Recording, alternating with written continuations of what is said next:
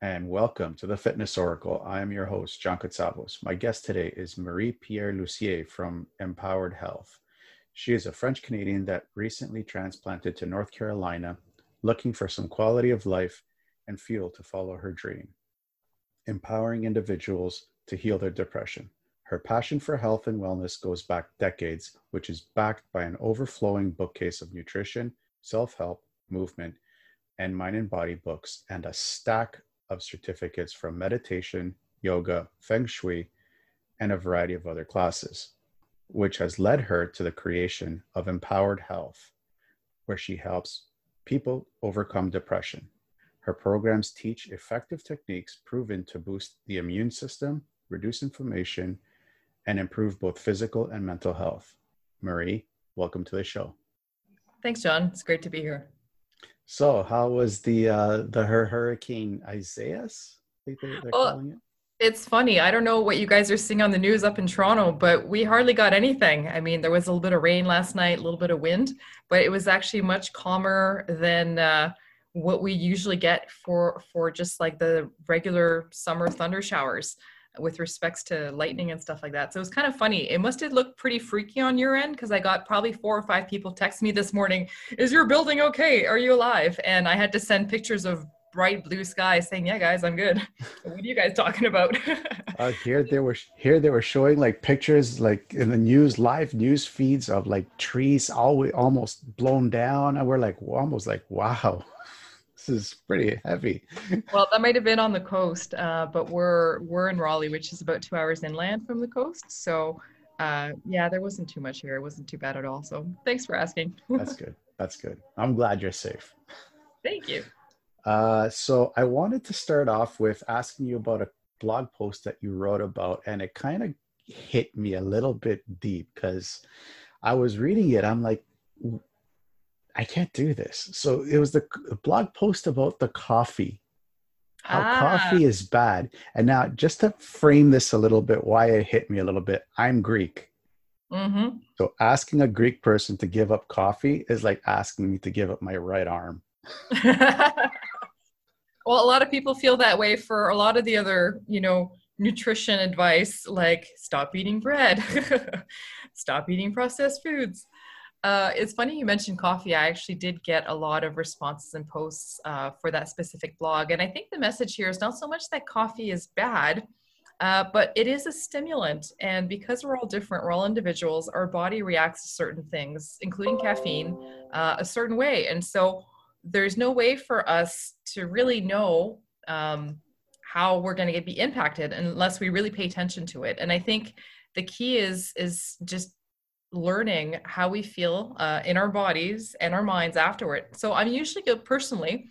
I'm usually good after 1 or 2, but on some off days when I'm not feeling well, or I'm already a little anxious or nervous, or something is happening in my life where I'm feeling a little off balance, that second cup might just put me a little over the edge when I start feeling more anxious. And actually, anxiety is one of the things that have been shown through research that coffee tends to cause in excessive amounts. But the problem is there's no such thing as, this is the excessive amount. Everyone's a bit different. So you just need to know for yourself what works. And as we all age, I'm getting older. I used to be able to drink coffee at 8 o'clock at night, not have a problem. Now, if I have anything in the afternoon, I can't sleep. So you have to kind of listen to your body, figure out what needs to work, and play with it. And that's really what it comes down to. So it's okay to drink coffee. Absolutely. As long as you feel okay afterwards. You're the best. You're welcome, John. So I mentioned in the intro that you help people overcome depression. What are some of the tools that you do in order to help that? Because that actually has affected me in my past. Mm-hmm. Well, I think the idea is looking at your health functionally and looking at all the different aspects that make your health and make you both physically and mentally well. And so, the biggest one that has a lot of impact on inflammation in the body is nutrition. So it's what you put in, but also the things that may be missing. So then we look also at supplementation, in the pill or drop form, because as we know, our foods just don't have all the nutrients that it did from the soil that our grandparents had, or even generations further back, because of modern, industrialized farming and whatnot. And so it's really important to make sure that your physical body gets what it needs. And I'm sure you've heard the old adage, you are what you eat, which is kind of corny, but it's actually really true for most of us. So those are like the main things I like to focus on at the beginning. And usually people have a very quick response to that. So once they start eliminating certain things or reducing their quantity of eating, like sugar or wheat or caffeine, let's say, they'll start feeling better a certain way. And they're like, oh, this works. And so there's an incentive for people to continue on. Then I also look at exercise, of course, as we all know, that's very important, and that can mean different things to people. So it's exploring with folks what works for them, what they enjoy, what works for their body, for their current activity level and whatnot. It's also looking at sleep. Sleep is huge. I know some people like to boast that they get to, they manage with 2 or 3 hours of sleep. I can tell you, I need my 8, otherwise no one wants to be around me. And so it's helping people figure out, how much they need, tricks to, routines, looking at their bedroom environment to make sure they get optimal sleep and get to that REM sleep. And then, of course, it's managing also the mind. And often for most of us in modern society, this quick pace, all the electronics, the constant phone and social media bings and whatnot, we have overactive minds, and which can create anxiety and depression often. And so it's through exploring meditation, exploring mind calming techniques. I like to use breathing as well. So again, it's working with individuals to figure out what works for them, giving them, introducing them to different tools, and helping them create a practice for themselves. It's interesting you said breathing techniques. Which breathing technique do you use? Actually, for the longest time, and I mean over a decade, I used box breathing, which is something I actually was introduced to by one of my counselors as I was going through depression, not treatment, but seeing a counselor for that back in my 20s, and that actually helped me a lot. And then it came back again when I started doing yoga, and so it's a tool that I've been using, like I said, for over a decade. But one I started recently is called the Wim Hof method. You might be familiar with it. It's some crazy Iceman guy from Holland. He's actually hilarious, and I love listening to him speak because he's so passionate about it. But he's been able to do these amazing feats of nature by submersing himself in ice baths for hours by doing this specific breathing technique. And I actually found after starting to do it myself, after 48 hours, I could actually feel so much more focused, awake, and actually stronger because I would do it first thing in the morning when I woke up, like still in bed. And then I would do my yoga practice shortly after. And I actually felt physically stronger, when I was doing some of the different poses and stuff like that. So I was amazed by how quickly I was able to see results, but also how much of an impact it actually had on my body and mind, actually. Mm-hmm. So highly recommend it if anyone wants to check it out. Cool. That was one of the key things that actually helped me get out of it too. I never used the Wim Hof method. I used the martial art method that we use when we're doing breathing. And okay. It's like breathing and connecting your body at the same time. Right. So it's in through your nose, out through your mouth, where I think Wim Hof is in through the mouth, out through the mouth. I think it's in through the nose, out through the mouth. For Wim Hof? Yes. Then I saw the videos wrong then. maybe I need to go back and watch them myself again. No, I think you got it right. So what was the turning point that pushed you to become a health coach? That's a great question. Well, so funny enough, a number of years ago, I was a project management director at a design firm. And I had all these, I shouldn't call them that, but kids basically. So really young, team members that I spent a lot of time coaching. And I actually found that the part of my job that I loved the most and I got the most fulfillment out of was coaching people and helping them learn new things and grow and just expand their knowledge base. And I thought, wow, there's actually a lot to this. I'm actually enjoying this coaching thing.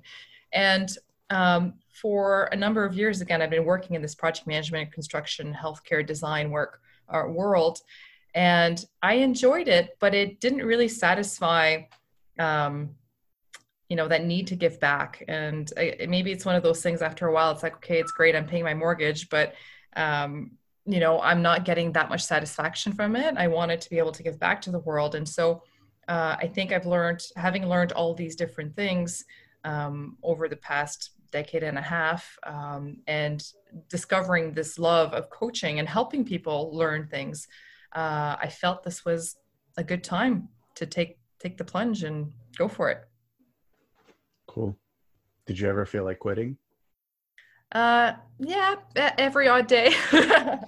No, I'm kidding. I mean, I think like all entrepreneurs out there that you speak to, there's great days and there's bad days, and we've all had them. And I think especially after a while, when you work so hard and it takes a while to see results, and you get that kind of fatigue of I'm doing, I'm not seeing results.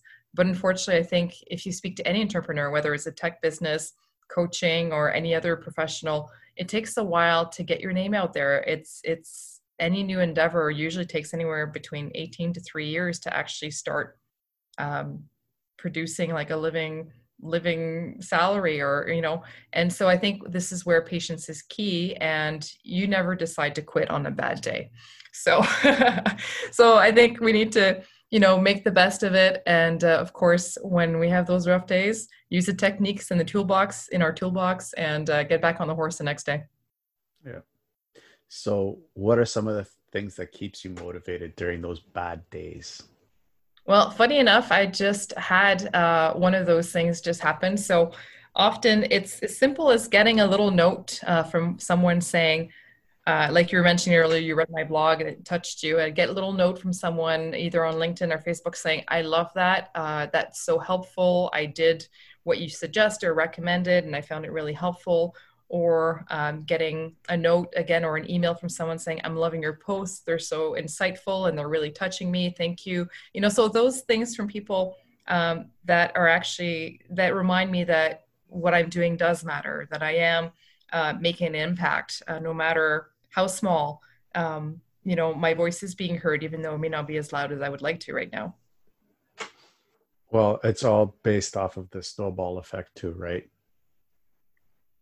Absolutely. An avalanche doesn't start just boom. It actually starts from a small little snowball. Exactly. And that's what we have to keep reminding ourselves. Yes, we do.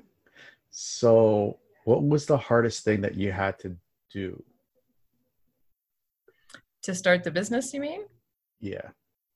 Well, for me personally, getting on camera and doing the vlogs was absolute hell. And it's funny, some people can't relate to that because they have no problems doing it. But I've always been a bit of a wallflower. I don't like to be out in public or even social media. I think I had a Facebook account that was inactive for about 14 years until I started to have to open all these different accounts and start posting on Facebook. So that was definitely outside of my comfort zone, and trying to get comfortable in front of the camera and putting myself out there, putting opinions out there.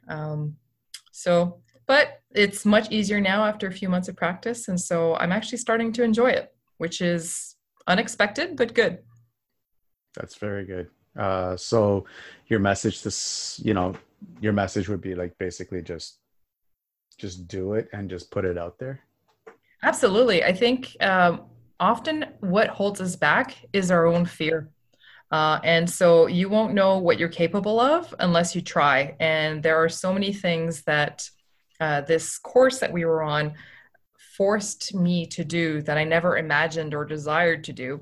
And now I'm thinking I have learned and done so much more than I thought I could ever do. It's actually really empowering because it's like, wow, I can do this. I did this. And it's really pushed me out of my comfort zone. And I think it's given me a bit of a pace or ability to say, okay, well, I did this, so now I can try that and actually be successful too. So I think it's a great thing to remember.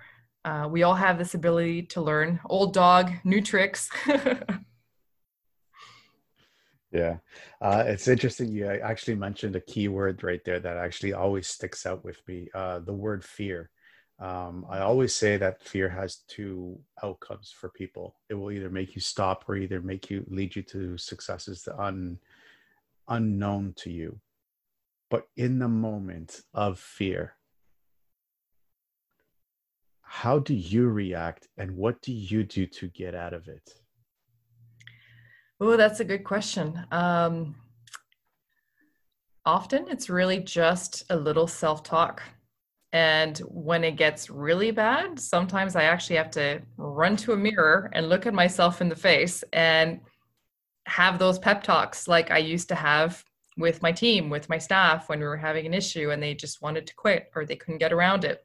And often for me, the other thing that helps is getting outside, getting some fresh air, going for a walk, even if it's minus 20 in the winter, like we have in Toronto. It's just getting outside, getting some fresh air, change of scenery, get myself out of the environment that's caused a little bit of anxiety perhaps, and just head back in and then go for it. Cool. I have something I just do it. Okay, you're better than me. I need a little bit of preparation before I can just dive in then. No, just do it, and as wherever the pieces fall, they lay. I can't Right. control it. Exactly. And you know what? That's a great point. I've actually posted a few things on my Instagram recently. It's like progress, not perfection. And I think what a lot of what holds us back is this need or this idea that everything that we do needs to be perfect, but there is no such thing as perfection. So like you said, just do it and it's going to happen. And then you move on, right? Yeah. Another thing that you actually just mentioned about perfection. I used to train a couple of Jewish people. Mm-hmm.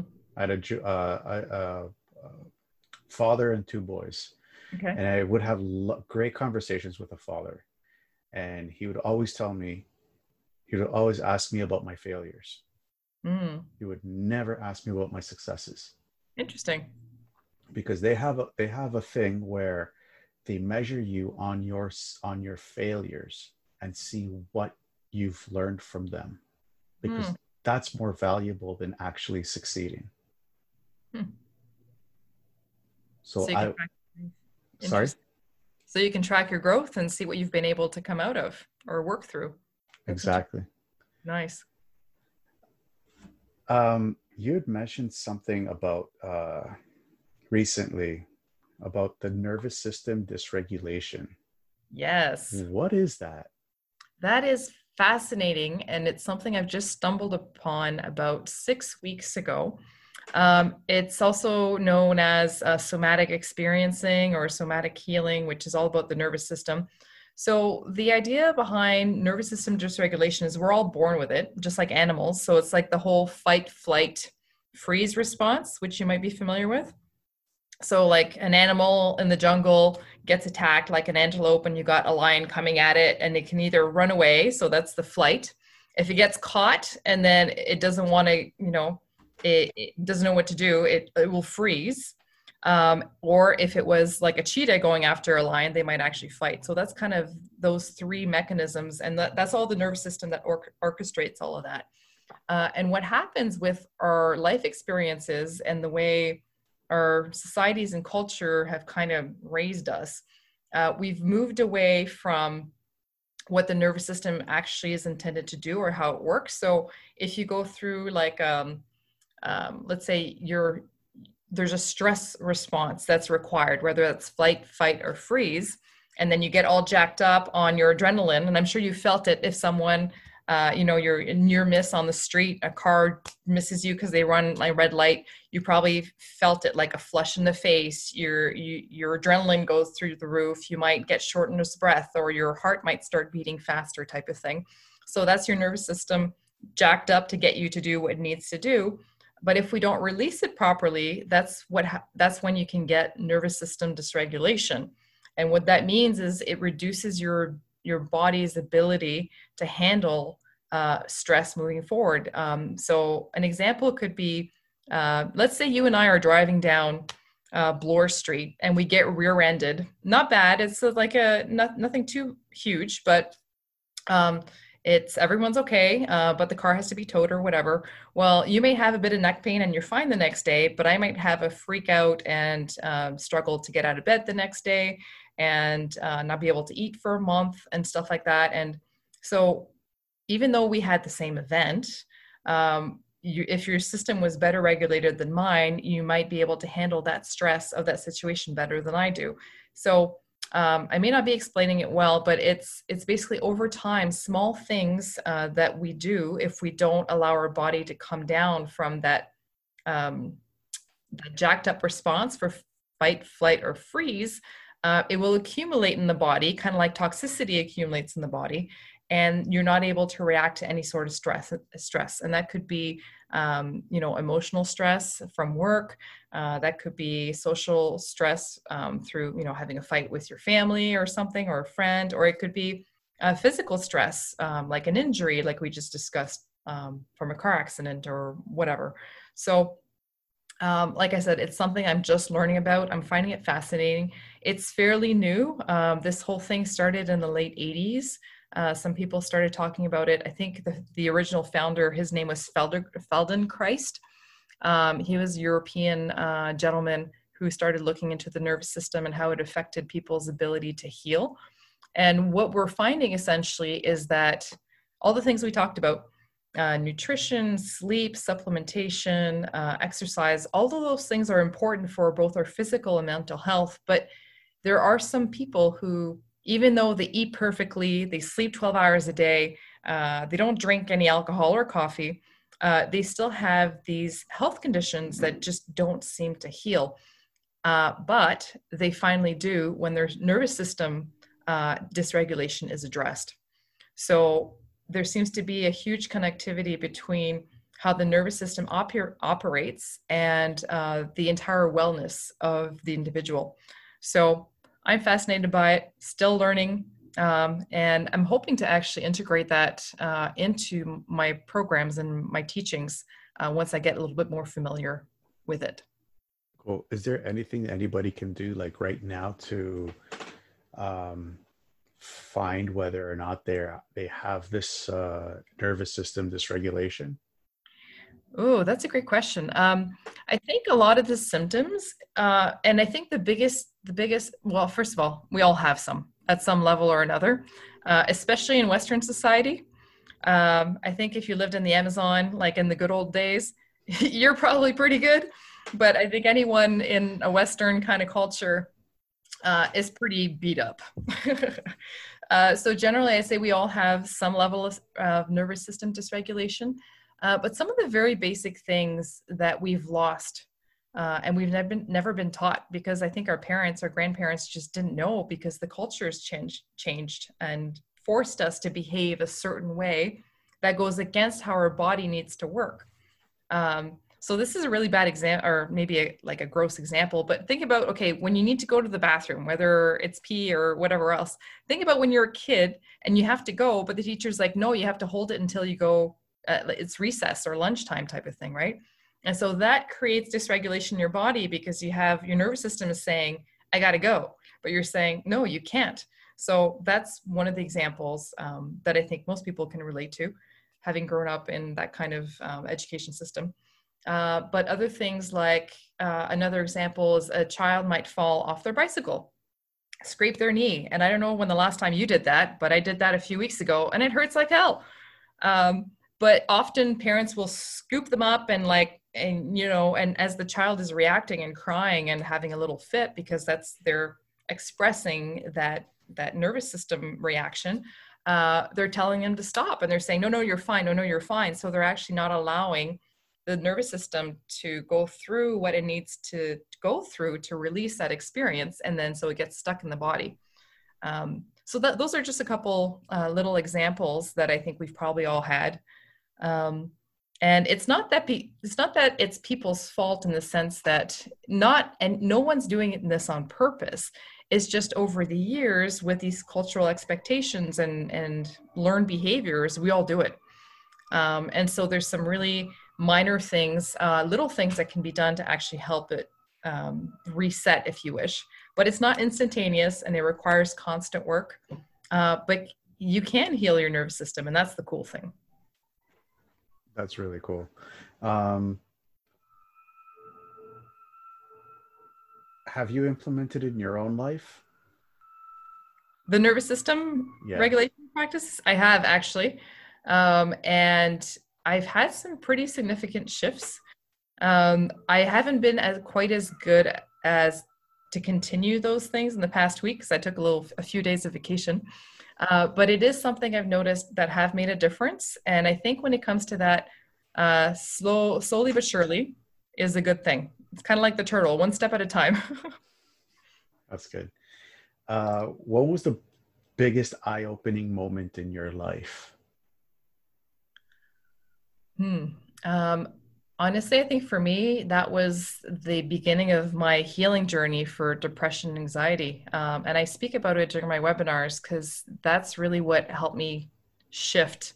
And it's when my doctor told me that I could actually heal this thing, but I would have to change my habits. And I was like, what are you talking about? You can actually heal depression other than popping pills? Like I was always under the impression that I was broken or I was deficient. It was some sort of gene that I inherited from my dad that screwed me up, type of thing.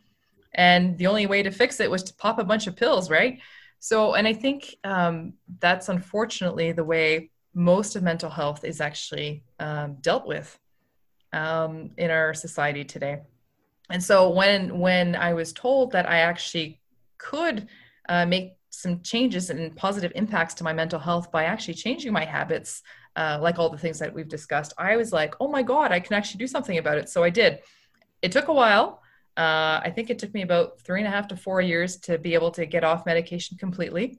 And it was a learning journey because I didn't have like a user's manual or like a guide on what to do. So it was self-discovery, learning, taking classes, reading, trying some stuff, screwing up, having to go back.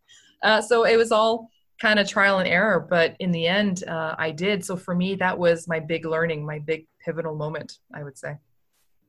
So is this where the Beat the Blues, Feel the Bliss program that you have running? Is this something that could help people that are suffering from stuff like that? Well, absolutely. And the whole idea behind that program, I put it together because, like I said, I was challenged to try to find all the answers and all the different ways that could help or could have actually an impact on my mental well-being. So I wanted to cram as much information as possible for people in one place so that they can start implementing these things and start feeling better. And of course, there's so many different things that we can look at. So I'm not going to say it includes everything, but it certainly touches on 6 of the biggest key points that can impact your mental well-being. And so absolutely, if people, you know, take the program and implement these things, they will absolutely see a big difference in their life. Well, when is the next live call? I haven't scheduled it yet because I just had one last week, but I do plan to do them every 2 weeks. So the other one I'll probably be scheduling 3rd week of August, and then the next one will probably be a few weeks later, so after Labor Day. I'll be Okay. posting on Facebook, so I'll send you a link. Okay. And for all those that are listening, I am going to be posting all of her links in the show notes, so you guys have complete access to Marie's programs, which are really good. I've gone through a couple of them, and they look really, really, really good. Um, Thanks, John. of course, with the increase in people suffering from depression because of this crazy lockdown that we're dealing with, Yeah. what will be the one thing that you could tell them to keep their hopes up? Well, I'd like to say, or I'd like to imagine then this is only temporary. But in the end, there's a lot of tools and a lot of things that you can do for your own mental health. And I think a lot of it, first of all, we are social beings. So key is maintaining contact with people. That may be difficult if you live alone, but definitely reach out to friends, whether it's text, whether it's Zoom calls, whether it's meeting in the park for a walk, which we can actually do now because it's nice outside. Um, Social connectivity is key for anyone struggling with mental wellness issues or concerns. And definitely, like I said, do a routine that works for you, whether that's, exercise or a walk. Even if gyms are closed, find a way to get outside, get some fresh air, move, whether it's your bike, a hike, walking, swimming if you have a pool. It's getting your hours of sleep, and it's eating properly so that you don't feel more down by the situation that we're in than we need to. So there are a lot of tools out there. You just need to figure out what works for you. Okay, cool. Where do you see empowered health in the next 5 years? Well, I know I have my hopes and dreams, and I hope I get there. But where I'd really like to be is have reached millions of people by then. And it's really about education and empowering people to take care of themselves and to heal themselves with this information. So I'm hoping that millions of people will have been reached and improve their well-being by then. But I'm also hoping to have programs that will be taught in schools so we can reach the kids and get them to learn early how their body works, how they can take care of themselves and their mental well-being, so that they don't become depressed as teenagers and adults. I think it's a lot easier to learn these critical wellness tips early. So you develop good, healthy habits for yourself early on, so you have less to undo, and it's just natural. And so they hopefully never have to go through what I did. Cool. What about you personally? Where do you see yourself in 5 years? Well, what I'd really like to do, if we can actually start traveling at some point, is doing the international circuit route and speaking about this and bringing more awareness to mental health, and helping people realize, like I did years ago, that you can do something about this and you are fully in power of your wellness, and teach them what they can do and help them develop those habits. That's what I'd really like to do. Cool. Very cool. So I asked this of all the people that come on the show. Okay. If you could pick up the phone right now and call yourself when you were 20 years old, what would you tell yourself? I would probably tell myself what I just told you now, is get off your butt. You can do something about this, and start taking care of yourself earlier, rather than what I believed or was told. You're broken, you're useless, you're gonna be on pills for the rest of your life, deal with it. And hopefully I would have been able to get out of this or out of that much sooner, and gotten on my feet sooner as well. Looking back now, would you change anything? Probably change a few things. I think the biggest one, though, is probably get the guts to start this sooner. As much as I enjoyed some of my other work, it wasn't as fulfilling as I'm finding this. And so I think if I would have had the guts or the balls, whatever you want to call it, to go out on my own and become an entrepreneur, because this is really about helping people and I get so much satisfaction out of it. It would have been great if I would have been doing this for longer, I think. So. Well, I have a feeling you're going to be doing this for a very long time. Well, I certainly hope so. What keeps you up at night? Oh, dear. Well, that's a great question. I think right now it's, trying to think of the next step and what to do with this business so I can help reach more people. Because I think the information is very valuable. Well, I know the information is valuable, and I've gotten great feedback from the folks who have gone through the program already. But it's trying to find new ways to reach people, because most areas are still under lockdown, right? So we're not having in-person events anymore. There's some Zoom stuff, but I think people are exhausted with electronics and social media and whatnot. And so I find the in-person touch, especially for a touchy subject like depression and mental health, more effective than through, electronics and media and stuff like that. So I think it's trying to find ways to be able to reach and find people so they can, learn this information, which is key. Now, this is a little bit of off the cusp question.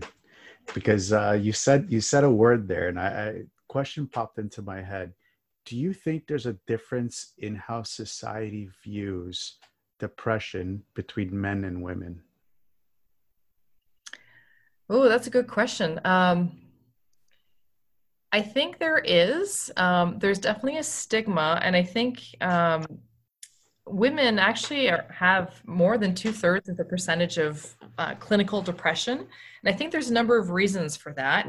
But I think men have the short end of the stick, especially in Western cultures, because I find men are expected to be like the strong supporter and are not supposed to show any weakness. And, so when you admit that you have depression or anxiety or any sort of mental health, because of that weird cultural, like, man has to be strong, it's almost, and I know a lot of people are actually afraid to come forward with that, especially professionally, because how is that going to impact my job? Because if you're seen as being mentally unstable for one reason or another, oh, you probably can't do your job properly. So they're afraid of being looked over and whatnot. And I think that's why it's so important to keep pushing and educating and talking about mental health and the awareness of it and what you can do to help fellow colleagues.